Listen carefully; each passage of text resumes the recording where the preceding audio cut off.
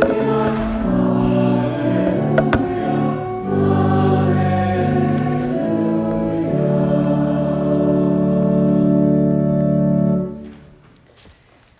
second lesson today comes from the Gospel of John, chapter 20, verses 11 to 18.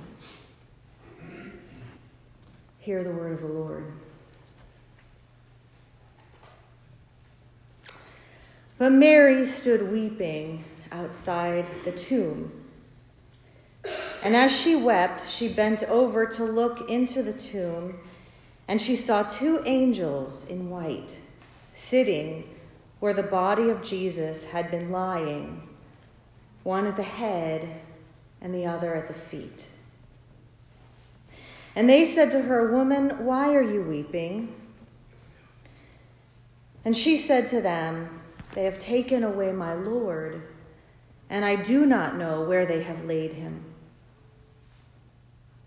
And when she had said this, she turned around and saw Jesus standing there. But she did not know that it was Jesus. And Jesus said to her, "Woman, why are you weeping? Whom are you looking for?" Supposing him to be the gardener, she said to him, "Sir, if you have carried him away, tell me where you have laid him, and I will take him away." And Jesus said to her, "Mary." And she turned and said to him in Hebrew, "Rabboni," which means teacher.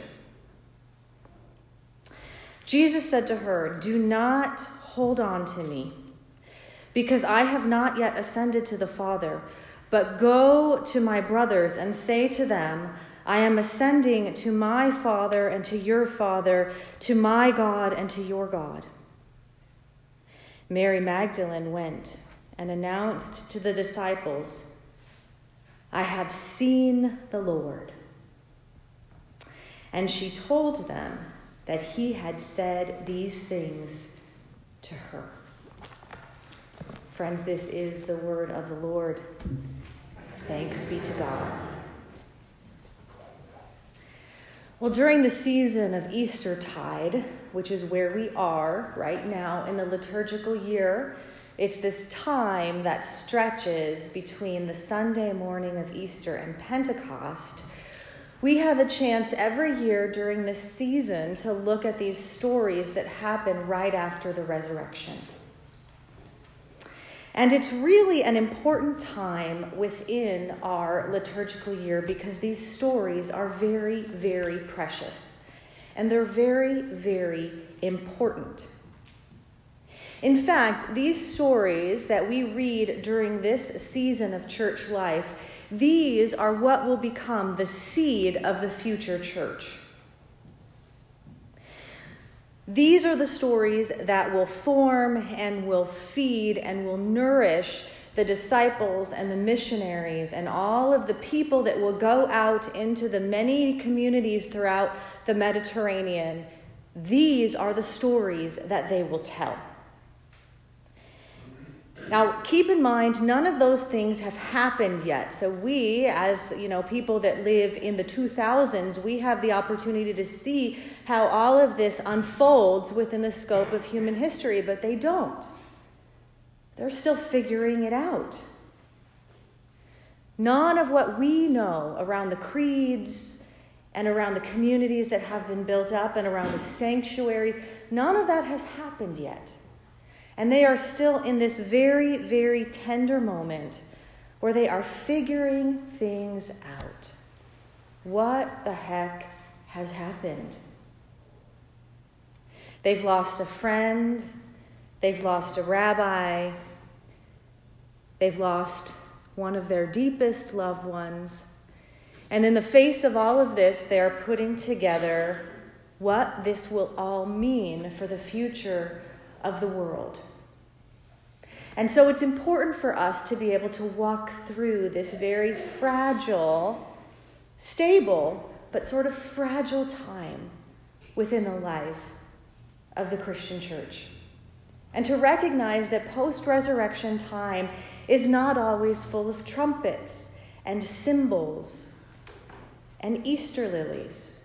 In fact, there's a different part of resurrection that's very quiet and very tender and very slow. This is the space that is Eastertide. It's less about theology and mission, and it's more about the story of encounter. Because that's really all that matters, right? Theology and mission, none of that is going to matter unless the encounter matters. And so the question, the stories that happen post-resurrection are all about what it is like to come face to face with God. You can read them all yourself. They're in Matthew, Mark, Luke, and John, and all of the stories will give you a different slice, a different perspective, a different way of looking at this same theme, which is, what is it like to come face to face with God? Just you, just God. Just you, just Jesus. See, in all of these stories, they're very individual. They're very individual. Later in Matthew, Jesus appears before a whole group of people, but if you go through those Gospels one by one, all of these encounter stories sort of hit people in their individual space. These are the stories that I call raw resurrection. The resurrection without the trumpets and the flowers and the triumphant celebration, but real, raw resurrection. They give us that glimpse into that face-to-face encounter with what it's like to actually meet the living God of the universe. And as I've been thinking about how, I had this great opportunity this morning to chat with Helen's daughters, and this is not written down, by the way, and they were sharing with me how important it was for her to come to church every Sunday, how that was part of her routine, and she never missed a Sunday because this was one of the linchpins of her life, the places from which the rest of her life hinged around. And as I've been thinking about why that matters, as we live in a culture where we continue to see churches close and where we continue to see sanctuaries sort of not as full as they once were, why does that matter? Is it just the routine? You see, these are the questions of encounter that these first disciples were asking. Does this really matter? And what they eventually discovered was yes. That it's not about the convenience of a religious structure. This is not a religious structure, our text today. They had never seen anything like this before. That it's not about the convenience of an ethical framework to be able to hand off to our children. This was not an ethical framework within our text today. They had an ethical framework. They had the whole institution of Judaism. They could have handed that off to their children. This was not about a good way for them to organize their lives. Even though religion, culture, structure, it is all those things. It's good, it's ethical. But the linchpin, the center, the reason why they went off into the Mediterranean to actually go do the work of sharing the story is because after Easter, they believed that they encountered the living reality of the person of Jesus Christ. That it wasn't just something that somebody else told them, but it was actually someone that they encountered face to face, post-death, one-on-one. And that's the story of the resurrection. So yes, Helen came to church because of the routine. But she came to church because of the resurrection. That's why she is here. Amen. And that's why we are here. So today's encounter is one between Mary and Jesus. So she heads to the tomb with the disciples. They all go there together. But then after they leave, they go back home, she stays weeping. And she leans her head into that tomb, just wondering. She knows the body's not there, but she's trying to figure out, where is he? And then she sees these two figures, angels, messengers, men. And she's not afraid. In other texts, when people see the angels, they sort of take a step back and they have some element of fear. But in this story, Mary's not afraid because she's desperate. She just wants to know where he is.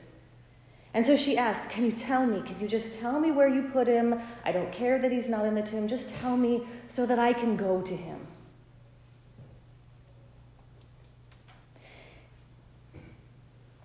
And of course, they don't say anything to her. And she takes a step back. And then she has the encounter. Now, I want to talk just a little bit, for just a second, about what these post-resurrection encounters with Jesus are like. Because, see, one of the errors that we've made within our tradition is that we've sort of imagined that the afterlife is simply a continuation of the life on earth as we know it. That our souls are sort of awakened into this space where we meet God face to face. And I'm not going to pretend like I know what things are like. But what I can tell you, and what we do see in Scripture, is that the people who knew Jesus the best, the people who spent the last 3 years with him day after day after day, don't even recognize him. And that should give us some sort of insight into the idea that we do not know what this second life is going to be like. We do not know what we are going to look like. We do not know how we are going to encounter one another in that space. And so we shouldn't make projections or guesses about that. Because the people who actually witnessed the resurrection, they didn't just look at Jesus and say, oh my gosh, there he is. 3 days, there he goes. They had no idea that they were standing in the presence of the living God. They had no idea. Because everything that happens after the resurrection is about this encounter of not just meeting Jesus the human, but of meeting the second person of the Trinity, the living God, the one who has transcended death. And that then takes on the character of Revelation. And I don't mean the last book of the Bible. I mean actually the way that the human being can actually communicate with God as God's self. That's Revelation. I'm not going to say any more about that, but I just want to make that distinguishment that they're not meeting Jesus. They're actually having Jesus reveal God's self to them in this post-resurrection reality. And so when Mary meets him, she doesn't know that it's Jesus. He has to speak. He has to say something. And he says to her, woman, why are you weeping? He knows why she's weeping. She's at the tomb. At his tomb. Second question, who are you looking for? She's at his tomb. Of course, he knows who she's looking for. It's less about answering the question and more about providing the space for the encounter, because that's what needs to happen. Jesus comes to her and gives her the space to encounter him. And so then she turns and says, Sir, where have you put him? If you've taken him away, let me know where so that I can go. And then there's the moment of clear revelation of utter communication of this sort of transparency between someone who has transcended death and someone who is still here on this side of eternity. And he says the word Mary. That's it. Mary. That then becomes the moment. And then she knows. She knows that she has encountered the same one that she knew on the other side of history. And she says, Rabboni. He says, wait, don't touch me. I still have to go to my God and to your God, to my Father and to your Father. See, that encounter is now moving to bring Mary into that space where she will then not just know Jesus in that moment, but where she has the sort of the pathway into knowing him forever. He says her name.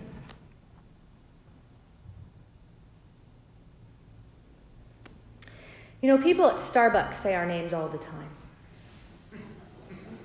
You know, they never say it right, at least with my name. I don't know, you probably have a good name for that, but I don't.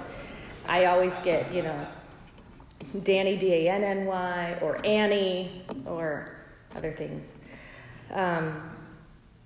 Most days our name gets tossed around in emails, assignments. We have sort of a running joke in our family with how many different ways our last name could be spelled on things that come in the mail. Forbust, Forkus, all sorts of things. I know you guys have your own stories about that. We should keep them going, sort of collect all of these different names that come in the mail. Our names are called in the waiting room at doctor's offices and at restaurants. And sometimes when we navigate all of those spaces where our names are, we forget that our names are actually meant to lead us to the place of encounter. Not to isolation, not to specific activity, but actually to encounter. That's what our names are for. When we stand at that baptismal font and we hold that child, or we take that adult, whoever it is, that sits and kneels before the waters, we say what? We say the name. The name. Not the last name. We say the first name. Because we are not known for what we accomplish. We are not known for our vocation. We are not known for what we do. We are known for who we are. So we take that name, Mary. And that's what Jesus does. He takes her name, Mary.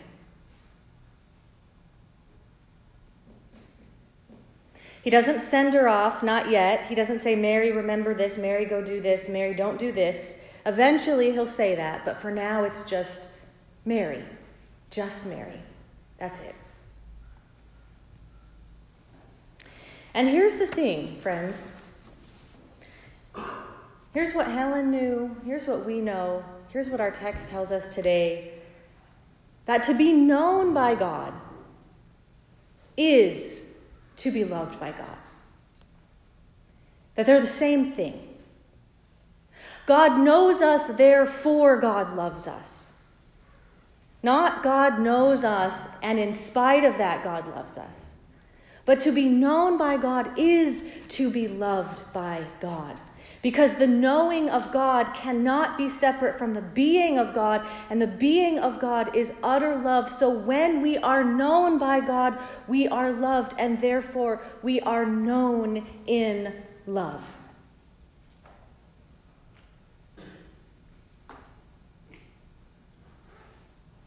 Unfortunately, the great tragedy of our lives is that often we want to trade that being known. And we want to trade it for other things, having power, having control, having our way. These are just some of the things that get in the way of being known. But friends, in our day and age, we are so desperate to be known, and we are so ill-equipped to make that happen. What is social media if not an attempt to be known? You know? What is showing up if not attempt to be known? And the good news of the gospel is that God does know and love us. And however we've lost that ability to communicate that in our culture, friends, this is our chance. This is our day. This is our call to get that back. And to share with our friends and with our neighbors in our actions and in our words that to be known by God is to be loved by God, and that we come around this story week by week, not because it's a good idea or because we want to hang on to an old vestige of religious structure, but because the reality of the resurrection is true.